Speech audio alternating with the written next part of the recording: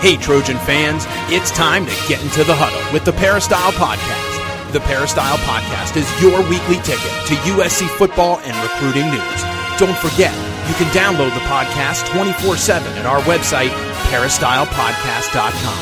And now, here's the host of the Peristyle Podcast, USCFootball.com publisher, Ryan Abraham. Hello, Trojan fans. Welcome to the Peristyle Podcast on a Monday. Hope you had a great Christmas. Happy holidays, everyone. Enjoy your Hanukkah season. Just got back into town. We thought we'd do another Peristyle Podcast after the holiday break.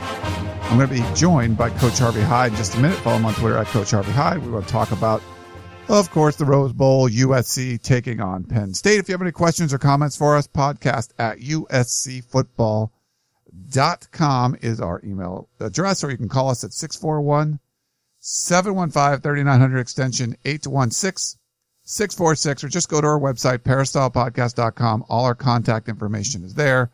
You can click on the left side of the page and leave a voicemail right from your computer or mobile device. We're on iTunes, Stitcher Radio, Audio Boom, TuneIn Radio, lots of different places you can get the podcast. And if any of those, please leave some positive feedback. Give us a rating. Help us share the show with other USC Trojan fans out there. And without further ado, I want to bring in the coach, Coach Harvey Hyde. 1 week away from the Rose Bowl. It's almost here. Just getting organized here for the Rose Bowl. Yes, it's exciting. A week from today, right now we'll be in the second quarter. Right now we're doing the show now about 3:35. We'd be in the second quarter. The game starts at 2 o'clock, a little bit after. We've already had the flyby. Everybody's excited. You've been to the parade. You've been to the tailgate party. Now you watch two teams that haven't lost a game the last 17 games between both of them.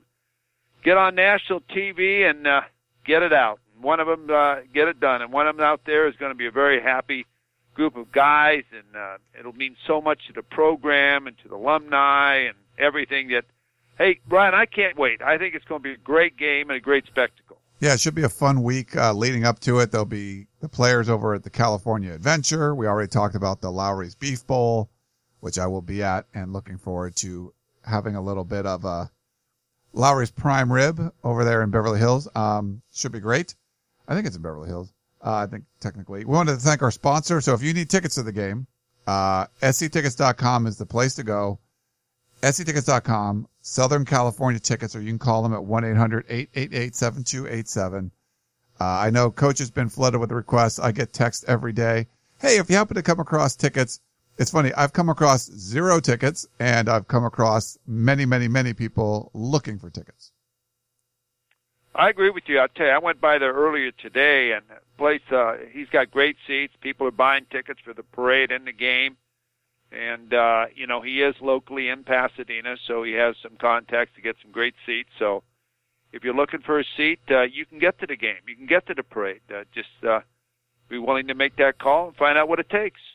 So, Coach, you're an expert on the Rose Bowl. You've hosted a lot of events there, emceed a lot of stuff, really involved in the game and the committees and all that kind of stuff.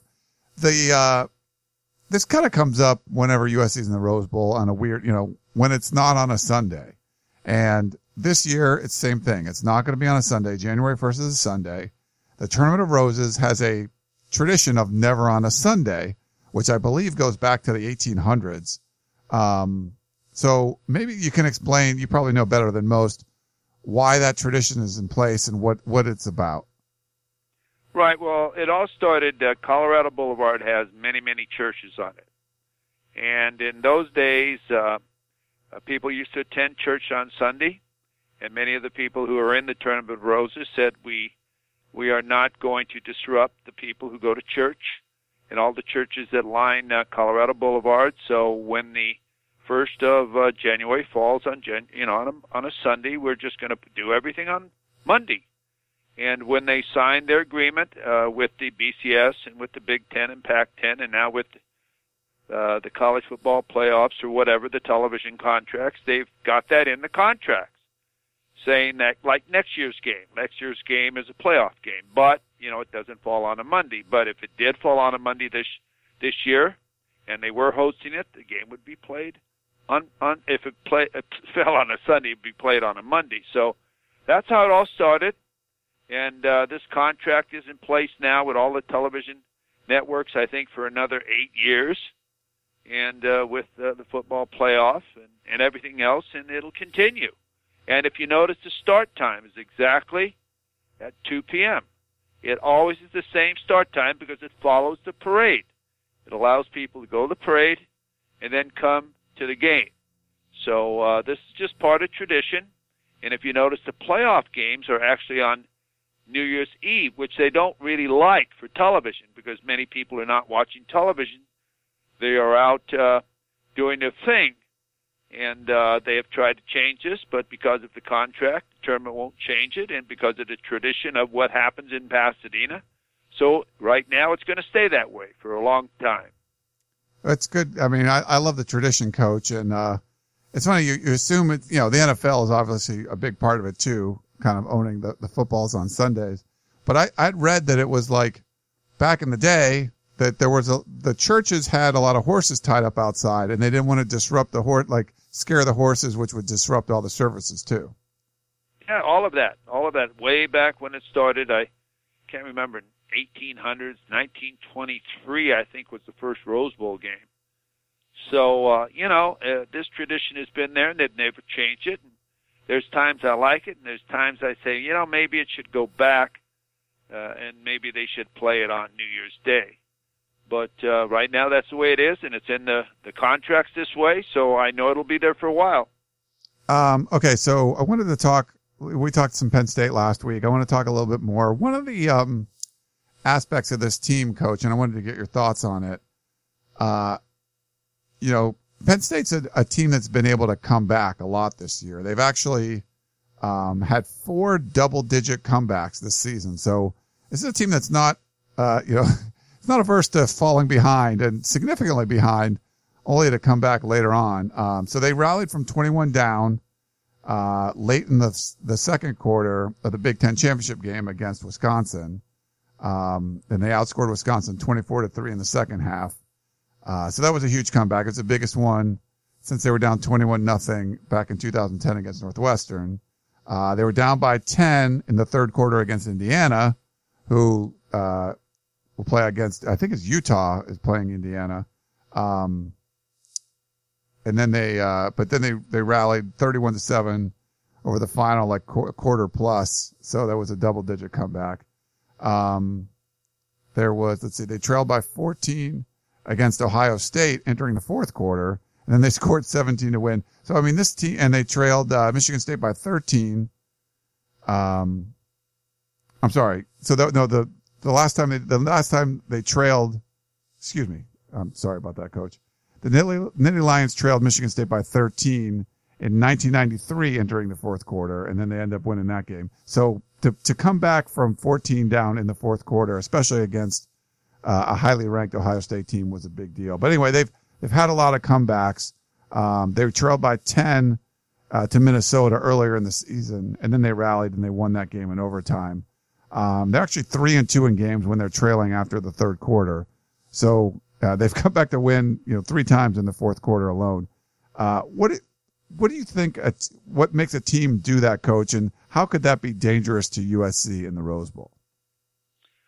Well, first of all, it's dangerous to anybody, but remember, when a team does that, you've got to help the team do that. It doesn't just happen, all of a sudden you're getting pass interference or you're giving up pass interferences and penalties or you're fumbling or throwing the ball away, or a lot of things are happening to make that all happen. If you go back and you probably look through all the stats and the films, there's always a reason why a lot of that happens. I know against Wisconsin, they had a lot of deep passes that they threw, and their receivers were able to go up and take the ball away from the Wisconsin's defensive backs.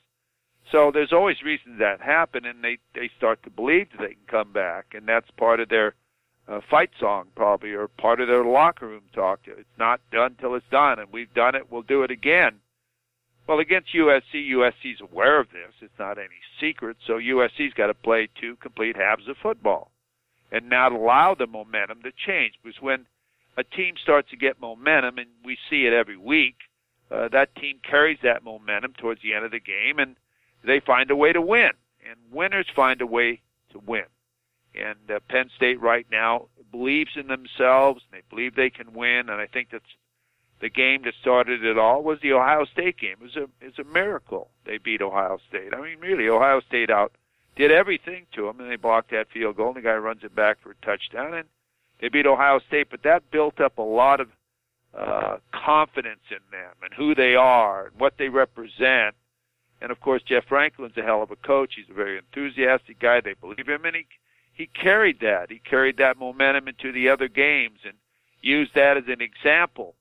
Now, USC has got to, just play their type of game, their football game, and not allow the momentum to change in a football game. They've got to be able to be aware of that, and they've got to play hard, and they can't do things that allow them to come back and change the momentum of the game if they're up on Penn State. And so, that's part of football. The momentum of a football game, the turnovers in a football game, the penalties in a football game, all contribute to what the end results are of a football game. So USC's got to play hard, aggressive, don't beat themselves type of football, but yet play to win.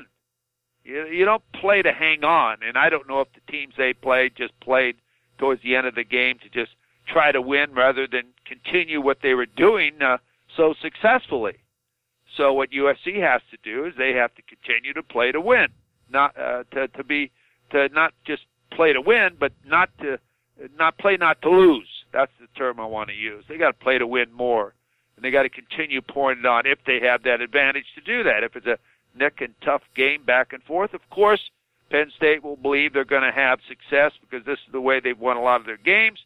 But USC, too, is a great football team, and they're playing for something that's really real. And, when you look at both of these programs, Ryan, and you think about where they've come from and who they are, they have fought back through a lot of difficulties the last couple of years to represent their universities and be somewhere that a lot of people didn't expect them to be. So they play a little bit harder. They're excited about this game. They didn't want to go to any other game. Obviously, Penn State thought they should have gone to the playoffs, but, hey, they won't be disappointed playing in the Rose Bowl, believe me, when they take the field. And USC, they're there. They're in the Rose Bowl, where they want to be every single year. And years ago, when they didn't have the playoffs, and they didn't have a lot of big games, hey, when you other bowl games, USC's goal under John McKay and Pete Carroll and everything was to go to the Rose Bowl, not to go to some BCS playoff. That's what it is now in the football playoff system. But it was to go to the Rose Bowl, the Big Ten champion, go to the Rose Bowl. Well, because Washington's going to the playoffs, then USC has an opportunity to go to the Rose Bowl, get a lot of momentum going, get into recruiting, get some positive things happen. And this is what this game's all about. This is why it's such a huge game for both programs, because they both have come back from a situation where both of them almost had what you might call the death penalty for a period of time, but they both arrived back about the same time in the granddaddy of them all. Yeah, Coach, and the whole comeback thing, I think we talked about this a little bit last week. Jethro Franklin's squad is really good at the explosive plays. And if you're going to come back, you kind of have to be. You have to be able to score quick. And this Penn State team can do it. I was a little taken aback. Wisconsin hadn't given up that many points all year. It was a really disappointing defensive breakdown for Wisconsin in that game if you were watching the Big Ten championship game. I'm curious to see if Penn State's going to be able to pick up those big explosive plays against USC. And this USC defense is known for that. They've given up some, but they force so many negative plays. It's just kind of like it's going to happen every once in a while. I'm curious to see what you think, though, as far as this USC defense. If you give up one, long touchdown or something, that's one thing. If you do what Wisconsin did and just give up touchdown after touchdown after touchdown, that's something completely different. I kind of think USC will give up one or two, but they'll probably force enough negative plays to kind of combat that. I just don't know if it's going to be as explosive of an afternoon for Trace McSorley and the Penn State team as it was against Wisconsin. Well, you never go into a game saying we're going to shut them out. You go to play to shut them out. But if you get a score on you, you're not going to quit or think that you're not going to continue to come back and answer, no matter if you're behind yourself. SC could come back and in the second half if they're down at halftime and beat Penn State. Both teams are winners. Both teams have experienced winning, so they know the feeling of winning. So, they'll play hard, both teams, and both teams will not quit. And because of that type of feeling they have, as far as knowing what the feeling really is to win. And there's a lot of pride on this football game and a lot of great support on this football game. And the players really feel it. Well, USC, will have to play hard and not allow those big plays. And I think I told you last week, and I'll repeat it again, they sort of remind me of Washington. Washington had two great receivers and a great running game and a good quarterback in Browning. And the first thing they decided to do is take the run away. They basically shut the complete running game down from Washington, forced Browning to throw the football and then pressured him and kept him in the pocket and took their game away from him. And this is exactly the type of game plan they have to do to Penn State that they did to Washington. They got to harass the quarterback and take the running game away, and everything will fall in place. Because when you don't have time to throw the football, you're not as accurate. Yeah, you'll put the ball way up in the air, and your safeties have got to get over there and make those plays. And you can't fall down. You can't have pass interferences. Then, you rush a guy, and they get a positive play out of something that they shouldn't get a positive play out of. So you've got to not beat yourself. You got to play your game. You got to know what you can do. You got to realize we're going to out-athletic them. And, I've got some comments from other Penn State people who listen to the podcast, and I thank them for getting into me. Penn State people have a lot of pride. They have a lot of pride in this football team, and they believe, not only the players, the fans believe. And I appreciate getting the emails from these people, or texts from these people, or Twitters from these people, tweets. I really do. And because they believe, and they think that, Coach, you're going to find out that we're better than what a lot of people think. And they probably are, because I haven't seen them play. But I do know that USC, if they play up to their game and keep improving and take advantage of their athletes, I think they've got a great chance to win this football game. And so does Las Vegas, because they're a 7-point, 6.5-point favorite, and it's more or less a home game for USC. So that's my thinking on this game. We had some questions for you too, Coach.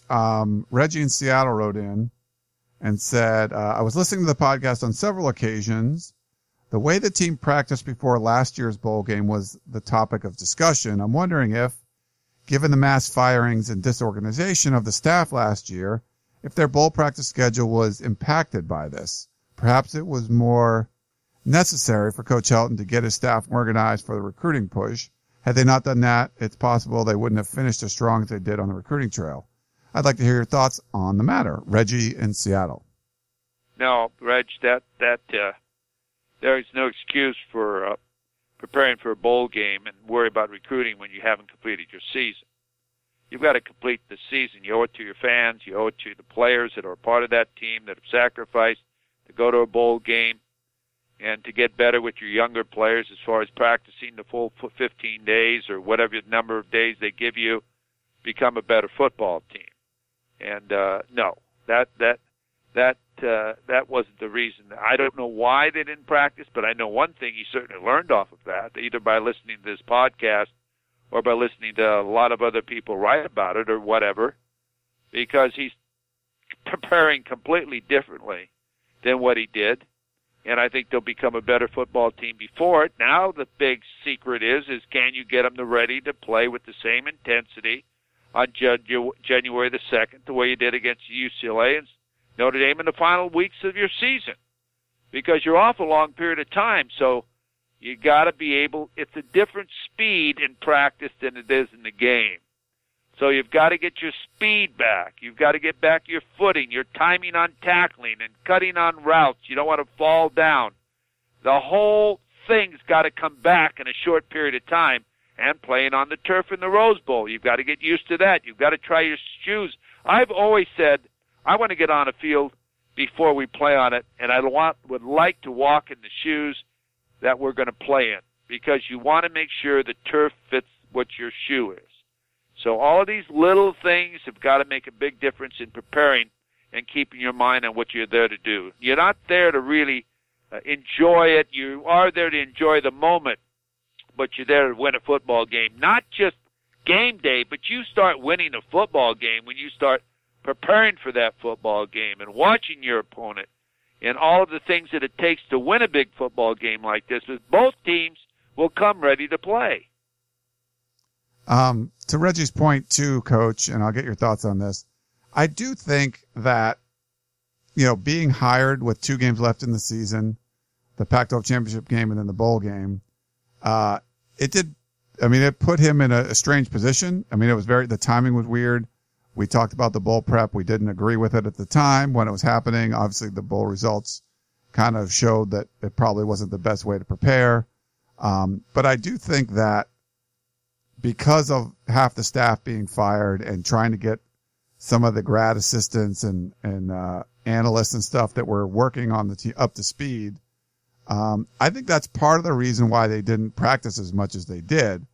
Now, you can argue, you shouldn't do that, and I didn't think they should, but I kind of think that was Clay Helton's reasoning, Coach, that he needed to get the staff in place, or he needed to kind of work on all the other stuff behind the scenes. And I think some of the bowl prep,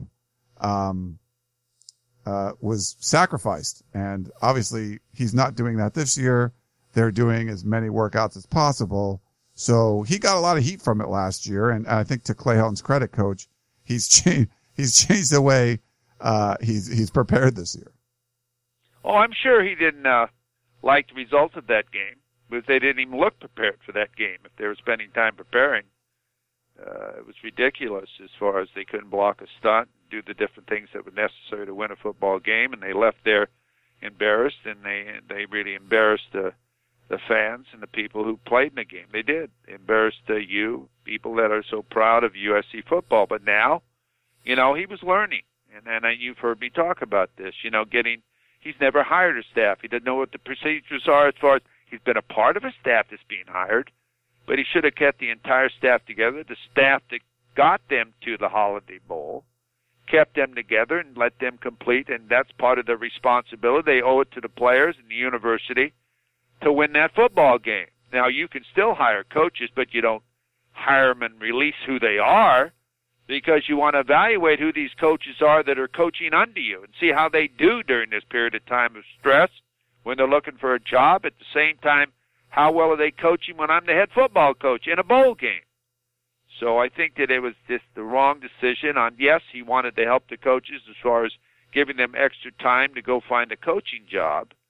But this is one reason why I feel that you should not be able to, and I hope they someday put this rule in, that you should not be able to sign with a new school, or any university cannot hire a football coach until the bowl games are done. Now, I think you can do that, because those coaches deserve, they're obligated to coach that football team, not to leave and look at their new job. They're obligated to coach this team that they were paid for during this period of time. Now, if they can't be hired before this, they can't leave. Now what you do, you say, oh, you hurt the recruiting. They didn't have a chance to get going in recruiting. Well, you just move back recruiting 2 or 3 weeks, whatever it is, and instead of it being the first Wednesday in February, you make it the third Wednesday in February, or whatever, because then it's all equal. But I don't like coaches leaving a university. I don't think it's fair for them to leave and have someone finish what they started to do, and it's not right for the kids playing for someone else. And I don't like schools, doing that, contacting schools. I know I had that thing going on in my mind for some times, and it didn't help me as far as preparing for games either, because my mind is somewhere else. Who should I have call for the job? Blah, blah, blah, blah, blah. I'm not really doing what I should be doing, and that's coaching this football team. So I'd like to see that happen, but will it ever happen? I don't know, but I hope it does. We got one last one for you, Coach. Tarek wrote in and said, Happy holidays. Happy holidays to you, Tarek. He said, should defensive backs be taught all of the positions so they can be interchangeable in case of injury? Well, I'm not sure they don't know it anyway. They work together so much and listen to all the coaching that's going on that if you have that many injuries, your guy could go in and play. Believe me, they could go in and play another position, play safety, and a lot of times they're cross-trained anyway. So, if you try to move guys around too much, they're not real good at what they do. Because every time you take a turn at something you might not ever play, you're sacrificing the chance of becoming better at what you're supposed to be doing. So you hope you have enough depth that the people that play safeties or whatever they might be or corner, you'll be able to get through the season without doing that. Now, of course, if you have to make that adjustment and play during a game, I'm sure those guys know the responsibility because they know the coverages. They help line each other up. They wouldn't be probably as good at it as the guy that was playing that position. But we did a little bit of that. We did some of it, but not very much of it, because I want guys to be very good at what they do and not be practicing something they'll never do or may never need to do. So that's the way I'd answer that question. But if necessary, I think a guy can go play a position without having to practice it too much. Yeah, and then sometimes, depending on the defense, like I know, now they like some bigger safeties. So, an Adoree Jackson, you could play him back there maybe, but, he'd probably be better at like a corner and a nickel as opposed to a safety spot that they wanted to, blitz more with or whatever. You want a bigger guy like a Leon McQuay or something or a Marvell Tell. So I think you're in the same meetings, and I think like the receivers, a lot of them know the X, the Y, the different positions. But to get reps, you're not going to get as many reps in practice, but you're in those same meetings. If it came down to an emergency, you probably could, but like Coach said, don't always want that to happen. You're exactly right. They can go in. These kids are smart. They know the complete coverages. They know that if this happens on this coverage, I'm supposed to do this, and the safety takes that. Well, you just reverse it, and you do that. And these kids are smart. They can play it, and they played it in high school in most cases. So I wouldn't worry about that, and I wouldn't waste turns on it much at all as far as preparing for a game. Well, Coach, we really appreciate you coming back on the Peristyle podcast. Talk a little bit more about Penn State, and looking forward to a week from today, the Trojans and the Nittany Lions getting it on in Pasadena. We'll see you up there, Coach, and thanks again for coming on. I'll be there, and again, for all of you out there, I hope you had a very, very happy and safe holiday. And, we're not done yet. We've got a big game, so I'll see you at the Rose Bowl. That's what it really is. It's the greatest game that there is in college football. All right, Coach, I agree with you 100%. It is the granddaddy of them all. So that's Coach Harvey Hyde. Follow him on Twitter at Coach Harvey Hyde. I'm Ryan Abraham. Follow me on Twitter at Inside Troy. Hope you guys enjoyed this edition of the Peristyle podcast. I think we'll do one or two more this week. I think we needed a recruiting one, and probably Dan Weber coming on talking about bowl prep. So send in your questions, podcast at uscfootball.com, and we will talk to you next time. Tickets. SC Tickets is your concert, sports, and theater ticket source. We have the tickets you need to any event worldwide. Football tickets are now available. Call SC Tickets now at 1-800-888-7287, 1-800-888-7287. That's 1-800-888-7287. Or visit us on the web at sctickets.com. SC Tickets, concert, sports, and theater.